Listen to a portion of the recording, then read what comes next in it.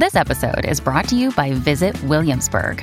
In Williamsburg, Virginia, there's never too much of a good thing. Whether you're a foodie, a golfer, a history buff, a shopaholic, an outdoor enthusiast, or a thrill seeker, you'll find what you came for here and more. So ask yourself, what is it you want?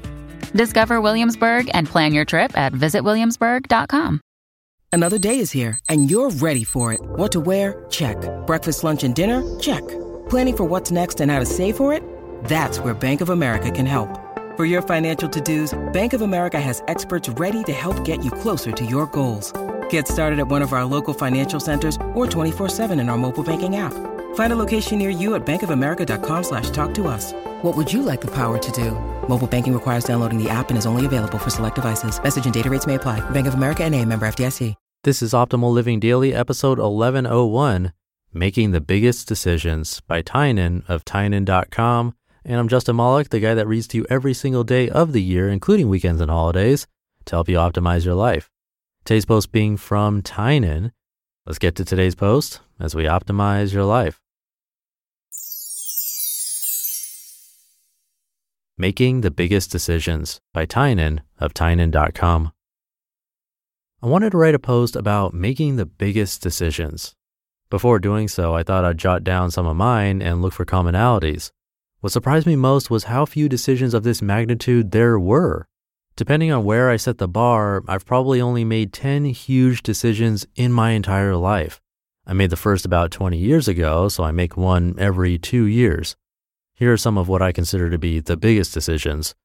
Dropping out of school, deciding to travel around the world for an extended period of time, moving to Las Vegas, as well as other moves, living in an RV, focusing entirely on pickup for 1 to 2 years, and getting married. It was interesting to realize how few there were, especially while keeping in mind the enormous changes they've made in my life. In other words, they're even higher leverage than I subconsciously consider them to be. You may be surprised at some things that aren't on that list. I consider my group real estate purchases to be relatively small decisions. While they've had a big impact, none of them were huge investments or difficult to decide. I don't count starting or stopping various businesses because I just assume that if I didn't start Cruise Sheet, for example, I would have started something else, and those decisions are also easy. I'm not actually married yet, so we can discount that one for the sake of discussion. If you're familiar with my work, though, you probably know about the others. They were all pivotal points in my life that radically changed my results. It is, of course, impossible to know if any of them were the right decisions. To me, they feel like they are because I'm 100% satisfied with my life, and all of them were major contributors. But perhaps if I didn't travel, something much better would have happened during that time. Hard to imagine, but I would have never imagined my life as it is anyway. The thing is, this is always how these decisions are. You never know whether you made the right ones or not. It's important to be comfortable with that because if you aren't, then you'll be scared to make the decisions. Big decisions can be scary, and that's how they're sometimes supposed to be. Part of the skill in making these decisions is being comfortable with that discomfort and having faith in yourself to make the best of them. The biggest mistake I see people make with big decisions, ironically, is thinking too much about them. Around half of mine were time sensitive and would have been more difficult or impossible if I deliberated too long. In the same way that debt insidiously siphons money out of your bank account without you really noticing, excessive deliberating siphons away your years. I think we all know plenty of people who stayed at a job or in a relationship for years too long, or waited years to start a project or make a move they should have done years ago. If you look at my list, I literally did not take more than a day to think about any of the big decisions I made. I always had it in the back of my head that I would probably drop out someday, but I did it on the same day that I seriously considered it for the first time. I bought my place in Vegas the same day I found it, even without seeing it. Within 15 minutes of seeing a spot open up in the Project Hollywood pickup house, I committed to move. The first time my fiance and I talked about getting married in the near future, we set a date 3 months out. I tried very hard to come up with a big decision that I considered to have worked out poorly. I can't think of any. The closest I can come up with are a few investments I've made, but overall my investments have drastically outpaced the market, and as an ex-pro gambler, I know it's the nature of the game that not every bet will pay off.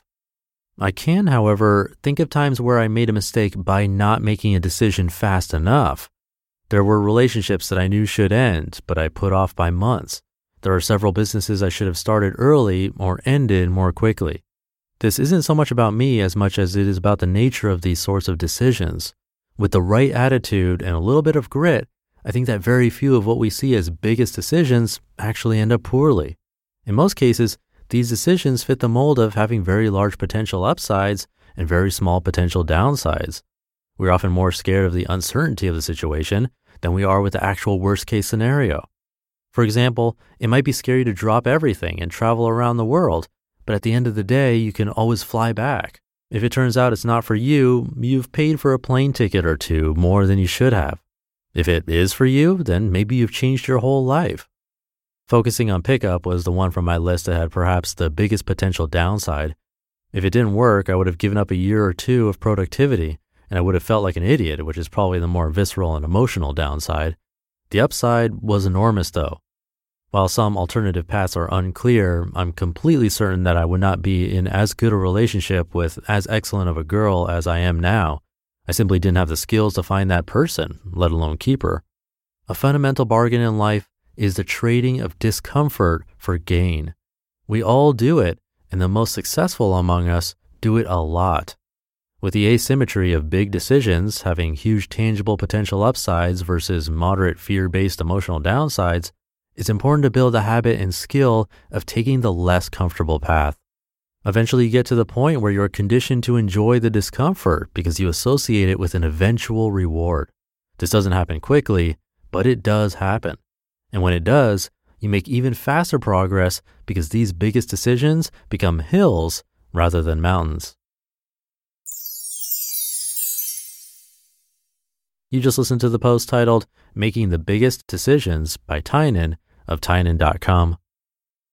When you need mealtime inspiration, it's worth shopping Kroger, where you'll find over 30,000 mouth-watering choices that excite your inner foodie. And no matter what tasty choice you make, you'll enjoy our everyday low prices, plus extra ways to save, like digital coupons worth over $600 each week. You can also save up to $1 off per gallon at the pump with fuel points. More savings and more inspiring flavors make shopping Kroger worth it every time. Kroger, fresh for everyone. Fuel restrictions apply.